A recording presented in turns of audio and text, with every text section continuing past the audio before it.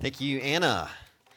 Well, if you're new with us this morning, we are going through the book of Romans, and that's super exciting, is it not? And there's a lot of ways we could go. Like if you're thinking about a journey, a destination, a trek across the U.S. from where we are to California, we could backpack across the U.S., right? We could take an Uber, or we could fly. And while we go through the book of Romans, we're going to kind of hit middle ground. We're going to take Romans in large sections.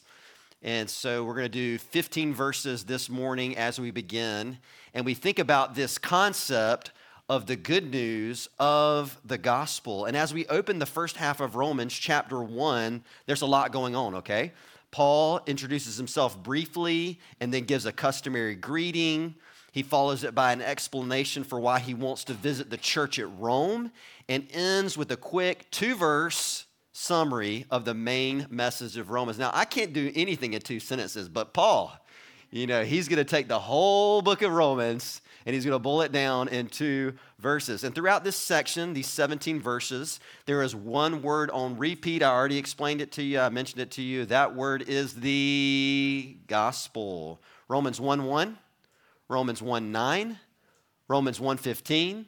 You look, Romans 1:16, and it is implied in verse 17 with the word it, right? You guys see that? Right, the gospel. The gospel, the word literally means what? Good news. It is a declaration of what God has done to save sinners. It's not good advice so that sinners can save themselves, right? It's a declaration. It's what has been done. It is who God is and what he's done. So Paul opens the letter by explaining his relationship to Christ, and then by explaining the gospel, and then going deep so he can minister that gospel to the people who are reading this letter. The title of my sermon is The Good News of the Gospel. First point, if you're following along, the first point is the gospel message, verse 1 through 5. First, I want you to know that the gospel is a message from God. Paul literally says in 1:1, the gospel of God. That is, the gospel originated with God and not man. Man didn't make it up, right? It wasn't like they've been talking about this from way back and they originated it. No, God did. Paul did not even invent the gospel. He has no authority to edit it or add to it. He was just obligated to share it. And that's the same with us, right? That's the same with us this morning. Second, I want you to see that the message of the gospel was a promised message, okay? Paul says that this gospel in verse 2 was promised, what's the word next? Beforehand, right? The idea is the gospel is not new. It just didn't come into existence in the New Testament times. It had deep roots in the Old Testament, right? God has been announcing that he would come and rescue his people from the beginning, right? Telling them in shadows and figures in the Old Testament and direct prophecies for 39 books for over 1,500 years that he's coming to rescue and redeem a people for himself. And 2 examples of that, just 2, there's a ton, but one of the examples that we mentioned at the beginning, the end of last year was Genesis 3:15. God promised Adam and Eve that one was coming who would what? Crush the head of the serpent, even though in the process he would be wounded, right? Who's that a reference to? You tell me. Jesus, right? What about Isaiah 53, a very well-known prophecy? You guys heard it before, right? Someone is coming who would be pierced for your transgressions, and he would be crushed for your iniquities, and the chastisement or the punishment that you deserve would fall on him so that you could be freed, so that you could find spiritual healing. And we're talking about Jesus and the gospel. And if this section is pointing out that God is a promise maker, the next verse is pointing out that God is a promise what? Keeper, right? God just doesn't talk, right? He just doesn't say things and then not do them, okay? God speaks, and for 1,500 years, he's going to be telling us that he's going to do something, and then he's going to do it. And one of the things that we can gain from this is that we can trust God and understand that we can trust his scriptures because he's always going to do what he says. Third, in verse 3, we see the gospel is a message that is all about or concerns Jesus, right? It says that in the verse. It concerns God's, who? You tell me. Son, right? Who was descended from David according to the flesh.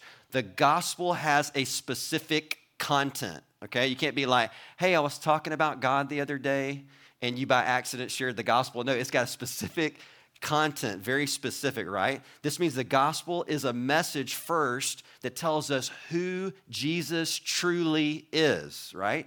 His identity. In this verse, in verse 3, it shows us that he is fully God. He's a son of God. He's the divine son that has come down to rescue sinners, right? But he's also fully man. He is the foretold human king from David's line. But the gospel doesn't just tell us who Jesus is, his identity. The gospel also tells us what Jesus did to redeem us, right? You see that in verse 4. Look at it. He was declared to be the Son of God in power, according to the Spirit of holiness, by his resurrection from the dead, Jesus Christ our Lord. So the mention of Jesus' resurrection implies that he died to save sinners, but this verse also is telling us that the empty tomb was God's way of declaring what was already true about who Jesus is. So you guys ever been to a gender reveal party? I'm sorry, okay? But cutting into the colored cake is the parents' way of telling us if the child is a what? Boy or girl. The event of the resurrection is the Father's way of announcing to all people who Jesus is. He's saying in the resurrection, he's my divine son. Check him out. Worship him. Be rescued by him. So if you doubted Jesus' identity as you looked at the cross and you saw him suffering and hanging there and bleeding there, if it looked like weakness, you're like, he couldn't defend himself. Oh my goodness, he's being crucified on the cross by Roman soldiers and being spit upon. It looks like rejection from the Father. Know for sure, by looking at the resurrection, that the divine Son is now alive, resurrected by the Spirit, having defeated the power of sin and death in the resurrection, and now is ruling in power and reigning on the throne of God himself, right? As Lord of all. That's what the resurrection showed. And the way Paul unpacks the gospel in these first verses, he's saying this: our salvation, our redemption, the good news of the gospel is a plan from our triune God. He's working it out and say the Father planned it. He's the source of it. The Son, the divine Son, executed it on the cross and through the resurrection. And the Spirit, the God's Spirit actually empowered the resurrection to happen, right? The gospel was a Trinitarian rescue plan, right? Fourth, we're still in the first point. The gospel is a message of grace. Paul says, Jesus Christ our Lord, through whom we have received grace. And I want to labor on this because some of us never came to Jesus or the good news. We came to religion. That's what we did, okay? And religion can't save you. Your doing and your efforts cannot save you, right? And this message says Paul received grace. The message of the gospel is a message of grace. What is grace? Okay? It's undeserved love to us from God in Jesus. God is so holy and so worthy and so infinite. Do we deserve to be loved by him? No. But that's the beauty of the gospel. There's a story about C.S. Lewis. You guys heard of C.S. Lewis? Christian author. While he was a professor of literature at Oxford, he was walking down the hall and a bunch of his fellow professors were in class debating religion. And they were trying to come up with all these things religions have in common. So they were writing them out on the chalkboard. You guys remember when boards were made of chalk? Yeah. And they were doing that. And while they were doing that, C.S. Lewis was walking down the hallway and they said, hey, Jack, that was his nickname. Hey, Jack, come in here.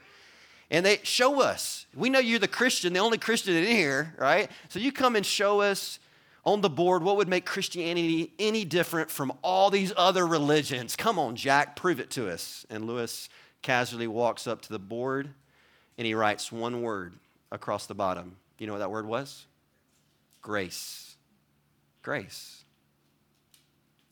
grace. One pastor said, every religion in the world operates off this premise: I obey, therefore I am accepted. And we'd like to bring that into a lot of our Christianity here in Christian circles, but that's a false gospel. The author goes on to say, but Christianity says the exact opposite. The good news of Christianity is that I am accepted, therefore I obey. I am accepted only because of what Jesus has done. And now I can freely and joyfully obey God because I love him and I'm thankful. Amen. The gospel is a declaration of who God is and what he has done to save undeserving sinners because of his great love for us. This is the gospel that we proclaim. Second point, the gospel transforms people. Amen. Amen. Paul talks about the gospel having transformed his identity, verse 5.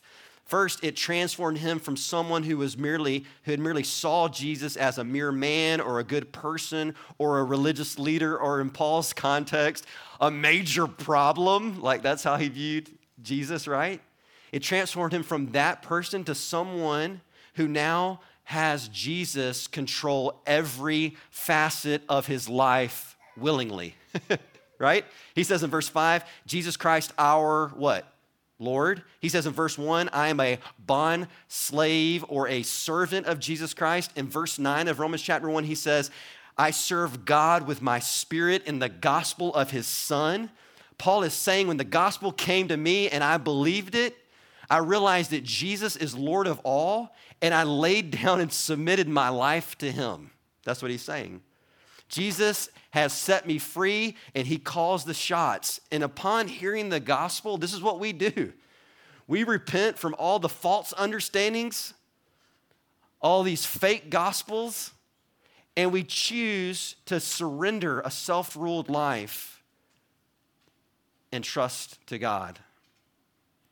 This gospel changes our identity into those who are now surrendering to the Lord. Second, the gospel transformed Paul into someone who hadn't received God's saving grace to someone who had. And this is huge. He was a recipient of that. He was now marked out by one who loved God, just like the rest of the church at Rome. He said, I have received God's grace. And this is what I want to know. Have you done that?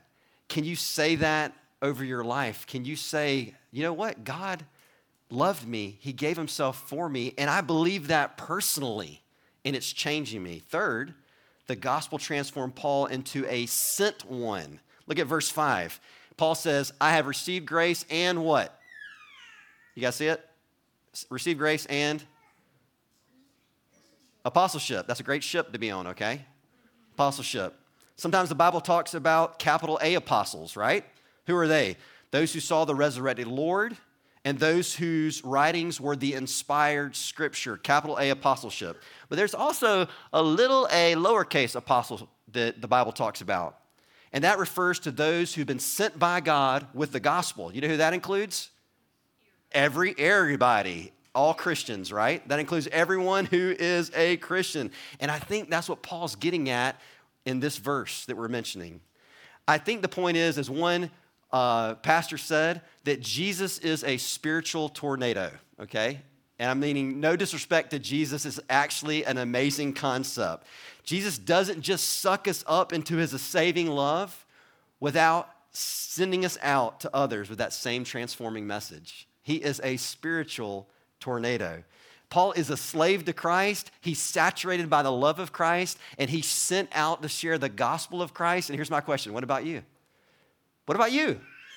If you've believed on Christ, all that Paul says about his identity is true for you also. I don't care if you're a little kid or you're an elderly person or you're somewhere in between. This is true for you. And if you are a Christian, Paul's encouragement is let's live out of the identity that God's given you in Christ. Let's live out of that identity, right? He's saying his identity has changed, and so now he is a goer with the gospel. And he's saying that gospel has changed his purpose for living. Romans 1:1, he says, my identity is that I've been set apart for the gospel. It is my life. It is my mission. It is my purpose. And it's ours as well, church. It is ours. Paul's gospel goal is, look at this phrase right here in the beginning, to bring about the obedience of faith for the sake of his name among all the nations. Paul likes to slam a lot of concepts into one verse. And let's break down that sentence really quick. Bring about the obedience of faith. Paul is not saying salvation is obedience plus faith. That's not the gospel. That's not the gospel. Salvation is by grace alone through faith. And Paul is also not saying that he merely wants people to change their actions and be better people, like a form of behavior modification. He's like, if I can really get what I want when the gospel goes out, I just want mindless robots. You know, I want people who just do better and act better and dress better and do right and stop doing bad. No, that's not what he wants. Paul says he wants the obedience of faith. This is what he means. He means, I want people to respond to the gospel with saving faith because I know that genuine saving faith will always result in a life laid down in obedience to Jesus Christ. Saving faith will change the heart, and the heart will overflow in obedience to Christ, where it is real. It's like what Martin Luther said, right? The Protestant reformer. It's like what Ephesians shows us. We are saved by faith alone, but faith that saves is never what? It's never alone. It always transforms, right? Paul wants a faith in a gospel that is real, and he's saying, you will know when it's real. This is what he says. He's like, if you want to know if the gospel has done its work in a heart and in your life, you know what the gospel will do as soon as it's received and the amazing undeserved love of God is received in Christ and you're set free from your sins and you're made new and the Spirit of God comes to live within you. The very thing you'll start doing is you'll start asking, what does God want for my life? What does Jesus want me to do? And then in his power and his love and his strength, you'll do it. It's crazy.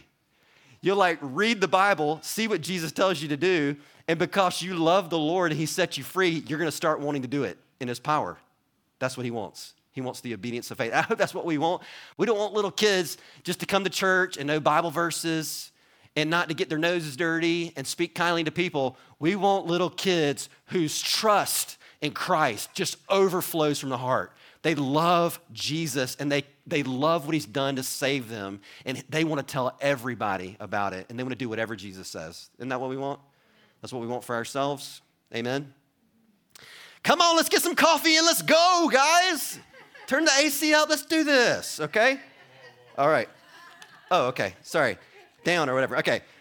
Then he says, among all the nations. That's his goal, right? Paul wants the gospel to go to and transform all people. Look around the room. We all look the same in here almost.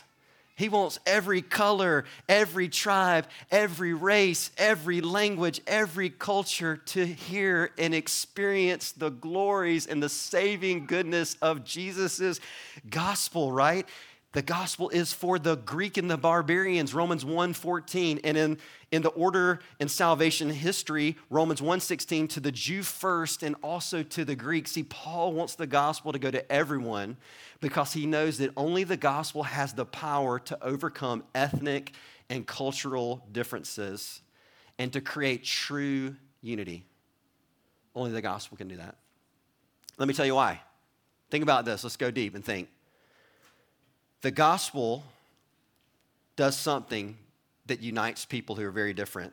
It comes to you and says this great thing: you're equally sinners. Regardless of what color you are, what background you have, if you went to church when you were younger or you're moral, you're equally sinners. You equally need God's saving. Jesus Christ equally died for you. Isn't this good news? And now those who believe are equally forgiven, equally beloved children, equally on the same mission of making much of Jesus together through the gospel forever until Jesus takes us home. Amen. The gospel uproots all prejudice. You see what I'm saying? It's the only answer for race relation problems or any other kind of prejudice problem. The gospel has the power to unify different people. So if you have a problem with prejudice or you have a problem looking down your nose in superiority, you need the same answer. You don't know enough and you've not gone deep enough with the gospel. Does that make sense? Yes. And Paul wants this gospel to go out and save and transform people. Here it goes, for the sake of his name. Right? Whose name is that? Jesus's, right? Now that's interesting. Surely Paul wants, and he is motivated to take the gospel because he doesn't want people to die and go to hell. Is that a good thing?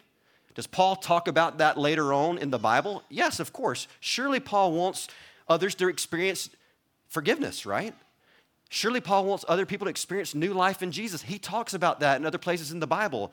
But here, his primary focus, his primary reason for sharing the gospel is because he wants Jesus' name to be exalted, right? John Piper said this, missions exist because worship doesn't.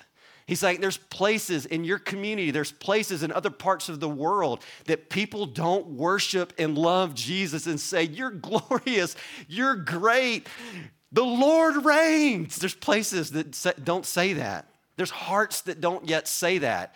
And Paul is saying, that's what I want. That's what I'm about. I just don't want people forgiven. I do have compassion for their situation. I do want their needs met. But he's saying, I want Jesus to be exalted. And that will make a huge difference in the reason why we share or don't share the gospel, right? We want Jesus' name exalted. We want him to get the glory and fame for what he's done to rescue sinners from every tribe and tongue. We want to say Psalm 96 together, Lord, get the glory due your name through the gospel of Jesus Christ. Does that drive us this morning? When you see people in your cubicle and they're living about and for money, and they're like, we got to get that money. It's my safety. It's my safety net. It's what I'm all about. It defines me. Is there something in your heart that wells up and says, you are made to worship Jesus? Not that. When we went overseas into East Asia and walked into Hindu temples, and our team saw people bowing down before Krishna and other false gods, idols, like blue lady idols, just fall out on the ground, worshiping prostrate. There was something in me that said, you're not made for that. It's not just, your life's so broken, that's so sad, you need help. No, it was like, you're not made for that. You're made to worship Jesus alone, right? Jesus alone, for the sake of his name. Going to share the gospel was Paul's purpose. That's the transformation that happened in his life, but he wasn't just excited about taking the gospel to lost people so they could become saved. Look at verse 15. He was eager to preach the gospel to the church at Rome. Like, he was eager to preach the gospel to Christians. You're like, what? They already got the gospel. Why did they need the gospel? Great question, guys.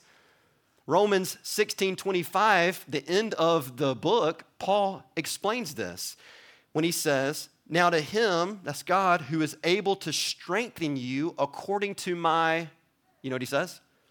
According to my gospel and the preaching of Jesus Christ. The gospel that saves the lost is the same gospel that spiritually strengthens the saints. Think about that for a minute. You never graduate or move on from the gospel. You still need it. It's your primary means of growth in the Christian life. Going deeper and wider in the same old story is our pursuit, right? So you come up here and you say, that pastor's preaching the gospel again? He told us it last Sunday. What does he think, we're lost? You should thank the man, right? Because that's how God strengthens his people. They're hearing that news and that story again that you don't deserve God's love, and he loves you, and he wants to use you, and he saved you, right? So good. All right. The gospel transforms our identity, our purpose, and it transforms our desires or motivations. Look at that in verse 8 through 15, a big chunk, so I'm just kind of going to overview it. Paul uses a lot of interesting language in verses 1 through 15, things that Westerners or Americans probably are really turned off by, like words like slave. I'm nobody's slave. I'm American. You know what I'm saying? Or servant, or words like obligation. That's what Paul uses to talk about this gospel call. But this is what Paul wants us to know. When it comes in, the gospel changes everything, especially your heart, so that you desire what he desires and you love what he loves, and he changes things that were once only duty or obligation into great delight. You guys got that with me? Verse 8, pre-salvation, Paul would have never been excited about the gospel being unleashed in Rome. He would not have been excited about people being saved or people living lives of obedience to Christ. But where there would have been anger or apathy or indifference, Paul is now thanking God for the gospel witness resounding from Rome. He's like pumped. He's like, I've heard of your faith all the way from over there in Rome to here, and I am jazzed out of my mind about what Jesus is doing in your life. That good saving work, it's spilling out. Does that make it into your prayers? That's my question. Gratitude for what God is doing down the street through the gospel at another church. You're just like, God, I'm so excited to hear about the work that you're doing, and people are believing your gospel and it's transforming them. Does gratitude make it into your prayers for the work that God is doing in East Asia with our missionary partners? Just like, God, thank you for the stories. And when they come in and they tell us, Lord, thank you for what you're doing in and through them. But it isn't just that. Verse 10, Paul is praying without ceasing because he wants to visit the church in Rome. Look, it changes his longing. You guys see that word right there? He says, for verse 11, for I long to see you. Paul isn't just excited about traveling to a different part of the world or checking off a trip on his bucket list. He wants to be used of God to spiritually strengthen the believers there. He says it like this, for I long to see you, that I may impart to you some spiritual gift to strengthen you. That is, that we may be mutually encouraged by each other's faith, both yours and mine. Paul understands this fact, this truth, and you guys tell me if I'm making sense. Paul understands that faith can be like a log fire on your camping trip. Anybody ever been tent camping outside? Okay, I'm not talking about in your camper, okay? I'm talking about in a tent, and you make that log fire outside, and then you fall asleep, and it's like 17 degrees outside, like it is right now, and you're like, that fire starts to wane, and it gets down low, and it's like turning into little burning embers, and everybody's like, oh, it's freezing cold. Somebody get up, wake up, and get over there and stoke that fire. Paul's like, your faith can be like that. Can it? Can it? Hard week, difficulty, challenges in your life, and your faith seems like it's getting smaller and smaller and weaker and weaker and weaker and weaker. And this is what Paul says, I want your faith, church at Rome, to be stoked. And I want to be the one doing it by God's grace. Paul wants to use his gifts for preaching and pastoring to stir up their faith in Jesus and the gospel. He wants to use his gifting so that more and more people will say, I love Jesus and I love what the gospel is and I'm putting my trust in it and I can move forward because of that. He longs for that. What if we went to church every Sunday with that type of longing? Or had coffee with a Christian friend with that type of longing? It wouldn't be like, hey, we just go shoot the breeze, have a little latte, and it'll be fine. No, it was like, I want them to trust Jesus and what he's done for them more than they did yesterday. And I want God to use my gifts. You're like, I don't have any gifts. Sometimes I feel like that. But guess what? God gave you gifts.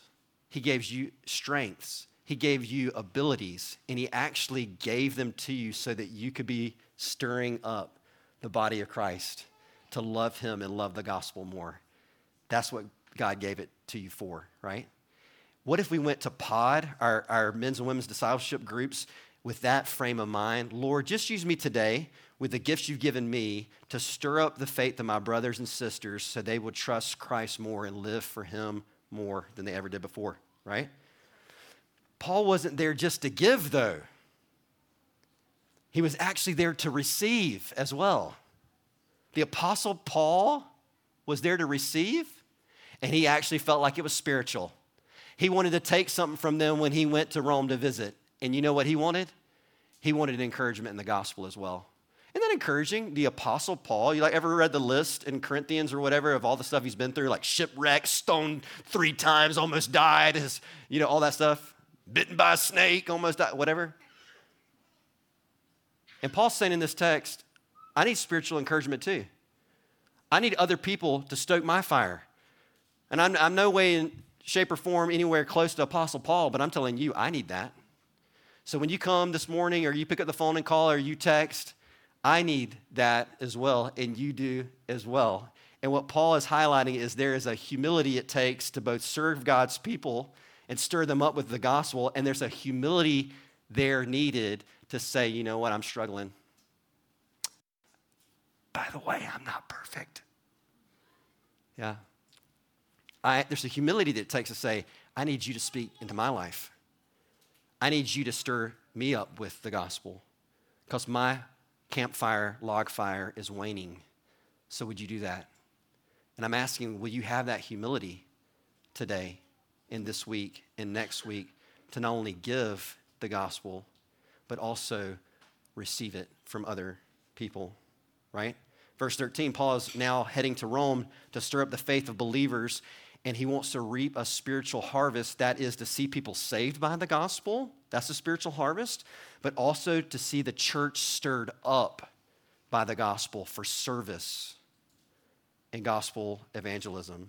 And here again is one of those crazy word pairings in verse 14. Paul is obligated to do it. You see the word obligation?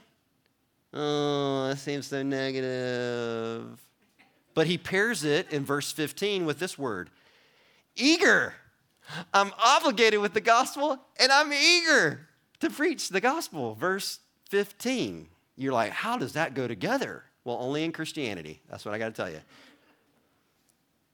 I'll give you an example. It can go together. What if I told you, I'm Anna's husband, I am, and I'm obligated to kiss her? You know what I'd say?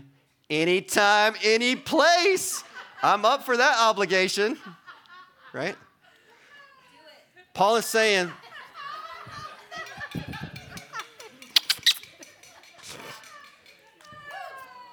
hey, this is what Paul is saying.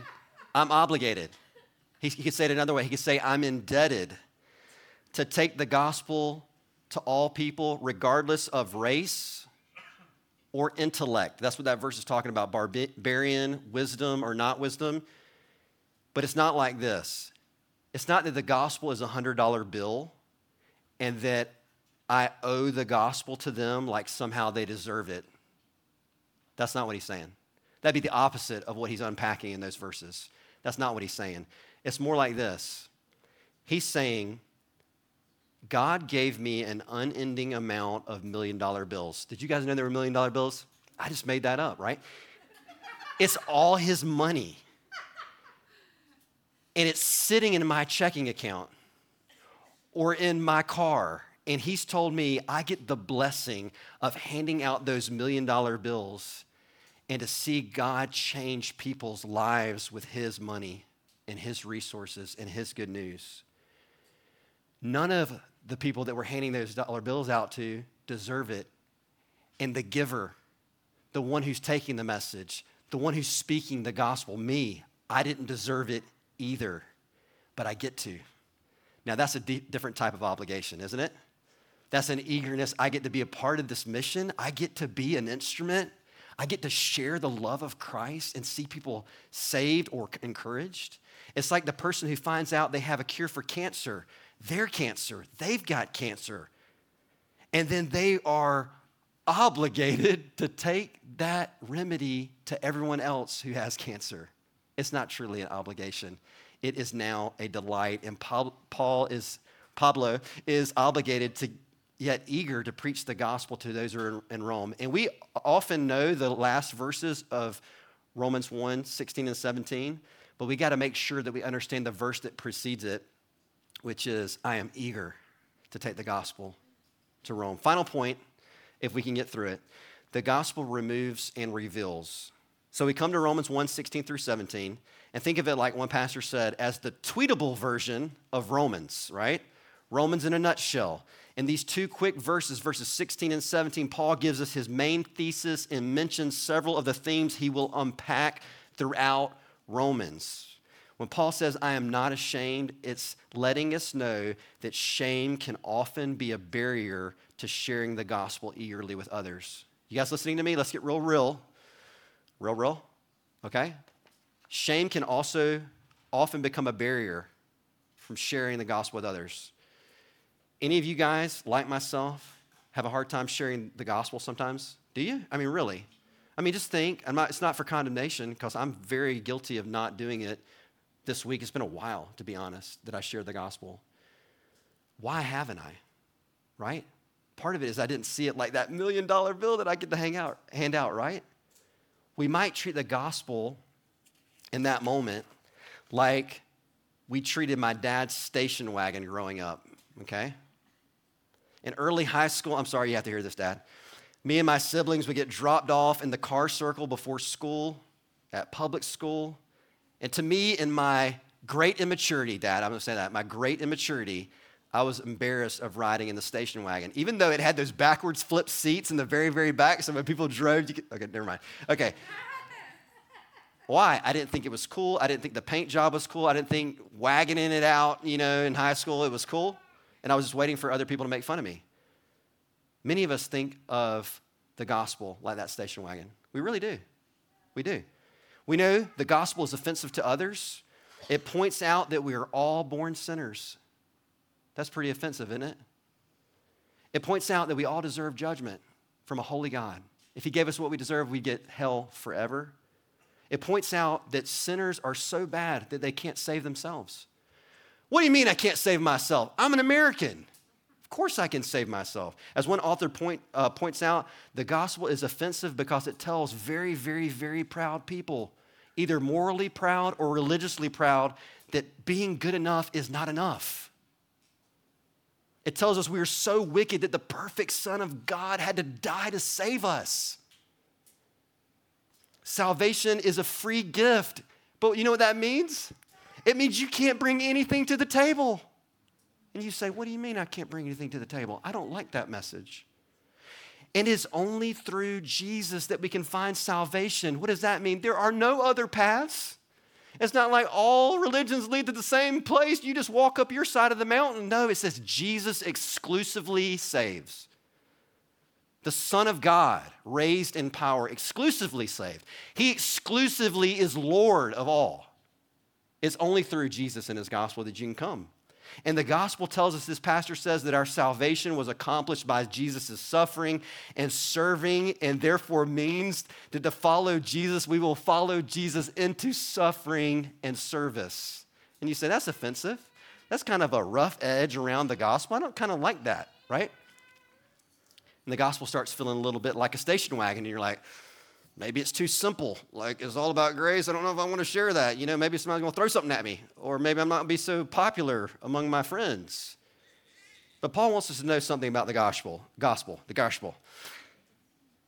It actually destroys the shame that often silences us. The gospel has the power to destroy the shame that often silences us or keeps us from speaking the gospel. What do I mean by that? The gospel is not a station wagon. If you think the gospel is weakness or you're embarrassed, it's because you actually don't understand it, what it is and what it can do. The gospel is actually not a station wagon. It's more like a souped up muscle car. It's a Camaro. It's a Mustang GT. It's a new Dodge Charger. Paul says it is the power of God for salvation to everyone who believes. It's power. As one author says, Paul doesn't say the gospel brings power or has power. He says it actually is power. The gospel message is actually the power of God in verbal, cognitive form. So whatever good news you were peddling before you came in here this morning, abandon it because it's not ultimately good news. Like maybe you were peddling the particular candidate for the Republican Party good news. It's not the gospel, right? Or maybe your good news is eat organic. I mean, how can that be good news for a second? But anyhow, I'm saying, like, maybe that was your good news. And you want to tell everybody because you think it can save? Like, just get that word out because it can save you. No, not ultimately. Only the gospel is power, right? The gospel alone saves. The gospel alone takes condemned rebels and makes them justified before Almighty God. It takes spiritually dead people and raises them to spiritual life. It takes slaves and makes them sons. It takes those who are in the kingdom of darkness and brings them into the kingdom of Jesus and his beloved Son. It takes losers and makes them loved. I mean, this gospel is amazing. It is power. And when you see that and you're like, man, that's glorious, you don't look at it and say, oh, I'm so ashamed of it. I don't want to share it with anybody. You say, I boast in the gospel. It's the best thing in the world. I want to tell everybody, right? The gospel is power, not weakness. So share it. It saves, sanctifies, strengthens, and it makes sure that that gospel alone gets all of God's people home to heaven. Final part of this, the gospel doesn't just remove shame, it also reveals righteousness. It doesn't just remove shame, it also reveals righteousness. Paul says, for in it, what is it? What is it? The gospel, the righteousness of God is revealed from faith for faith, as it is written, the righteous shall live by faith. When Paul says the righteousness of God, what does he mean? Well, I just want you to know, that's been heavily debated by a lot of people who are way smarter than me. But what I can say is this. If you studied the surrounding context of Romans, God's righteousness could mean at least three things, and I mentioned several of those last week. As you stare at the good news and you're like looking at the glory of Jesus dying for sinners and raising again to save us, God's righteousness is revealed in that when you look at the gospel, you see the remedy for God's righteous justice, right? He condemns his son so he can forgive us, right? Jesus dies for us so that we can be loved by Almighty God. Jesus dies in our place, and his holiness is satisfied, justice is satisfied. Also, as you stare at the good news of the gospel, you will see God is righteously faithful to save his people, just like he promised from the beginning. You're like, he's been talking? He's been talking. Is he going to do anything to show his righteous faithfulness? Yeah, he is. He is going to die himself and raise again to show that he's faithful to all of his promises. It could mean that. Or it could mean, as you stare at the good news of the gospel, you see God's righteous record freely being gifted to all those who would just believe. Can you believe that? You are no longer David, the condemned one, David, the loser, David who can't measure up. You are David who has been justified by Almighty God. David who stands in the righteousness of Jesus Christ, not on his own merit, right? I think all these could be true, but I lean more heavily in the last one. And Paul says, this gospel, verse 17, is revealed from faith for faith. Or another translation says, beginning and ending in faith. This is the idea, I think. You only get to experience the righteous status giving and new life imparting gospel by trusting Jesus Christ. And those who enter into that salvation by faith, later down the road don't have to somehow maintain that salvation by their good deeds. Isn't that good news? Right? You're not like, I got saved by faith, but like later down the road, I got to earn it. I got to do enough. My quiet times, are they enough? Did I do enough good things and deeds today? No. It starts in faith. And it's faith from start to finish. Amen. Like when we cross the line of death into death, and our stammering lips and our lives were so feeble, we can't do anything for anybody. We can barely breathe in our bed on the oxygen machine. We'll know it's faith from start to finish, right? It's always been Jesus who could save us. It's always been us standing in his righteous record. It's never been us in our doing, ever, from start to finish. I think that's what Paul's getting at by that phrase. Paul then quotes, finally in this section, verse 17, Habakkuk, or Habakkuk, as some might say. And he says, it is written, the righteous shall live by faith. Or another translation, I believe this is the Star Wars Yoda translation. It says, the one who by faith is righteous shall live. That's actually how it's worded. The idea seems to be that those who believe on the gospel and are declared righteous before God at salvation will also by result or effect, be the ones who live a lifelong pursuit and trust of Jesus and his gospel every day in the nitty-gritty details. That person who is declared, the judge brings down the hammer, God does, and he says, when you believed on the gospel, you're not guilty of your sins anymore. Jesus has cleansed you. You stand in his righteousness, and you're like, is that it? Well, is that it? That's amazing. But that's not where it ends. That person believed on Jesus, and that same faith that he trusted or she trusted and was justified before Almighty God is going to be a faith that continues them in their journey. It's going to encompass their life. They're going to be people of trust, people who trust God's word, his promises, trust his gospel. That's what they're going to be. And you say, well, how is that? Well, you know what? Because faith in Jesus links you to the life of Jesus. That's how that works. You're like, I'm going to have enough faith to trust God all the way through that and down to the end, and life's hard. Yeah. And if I didn't believe Hebrews 12, 1 and 2, we'd be in big trouble, because the Bible says Jesus is the author and the what? The perfecter of our faith. So you say, what does this faith look like as we close? Hypothetically, okay? It's not just trusting in all the promises of God in general, right? Although that's true. It looks like your faith trusting the gospel in your everyday. It's going to shape the way you look at yourself, the way you deal with certain circumstances, and the way you relate to others. And I'm just going to give us a couple as we conclude. Hypothetical situation. And I know that I've been in all of these, mentally or physically, I've wrestled with them. Say you're depressed because you just dropped the ball at work, or you bombed things at work. You're defeated and down on yourself. Or maybe it was not at work, maybe it was in your marriage, or maybe it was in a relationship. How are you going to live by faith in the gospel in that moment?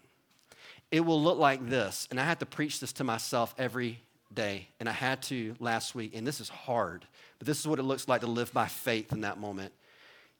You raise your head high because you know you are loved and accepted, not on the basis of what you've done, but on Christ's work alone. You admit your failure willingly. You don't try to cover it, and you don't try to hide it from others, and you stand up in faith in the gospel, and you move forward. You say, this is not going to define me. This is not going to bury me. I believe the good news of the gospel, and I am redeemed. I am loved because of the work of another, Jesus Christ. That's what that looks like. What if you're feeling a little better than others? Maybe that's your issue.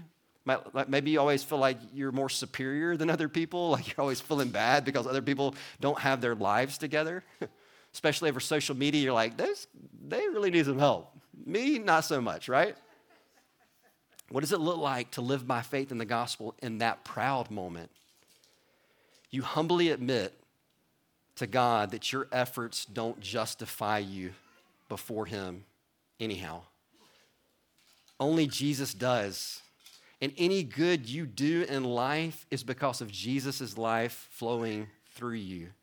And then as a result, you stand up from that computer or that phone tablet looking at social media, and you walk away and you say, God, I am so thankful for your mercy. I'm so thankful for your gift of grace in my life. And you talk to that person that you would normally just kind of hold things over them in conversation or look down your nose at them, and you don't speak in that self-righteous tone anymore because you actually trust the gospel, right? Finally, what about if somebody has done something that hurts you and you just can't seem to forgive them or reconcile? I mean, if you be honest, you don't even want to be around them. What does it look like to live by faith in the gospel in that moment? Here's the thing, and I know this is hard. You forgive them. You treat them as their sins don't deserve, like Jesus treated you. You move in with prayers. You bless your enemies, and you do your part as much as you can to reconcile. Why? Because God extended you his salvation, his forgiveness, his righteous record in Jesus, even when you didn't deserve it. That's what it looks like to live out the gospel in faith. As we conclude, I want you to think on those three main points: the gospel message or content, the gospel that transforms, and the gospel that removes and reveals. And I want us to do this. I want us to understand and go deeper and wider in the gospel. And then I want us to share it like nobody's business. We'll leave the results up to God, but I want to share it like nobody's business because we can move forward, not in shame, but because we know that the gospel is power to save anybody who would believe it. Let's pray.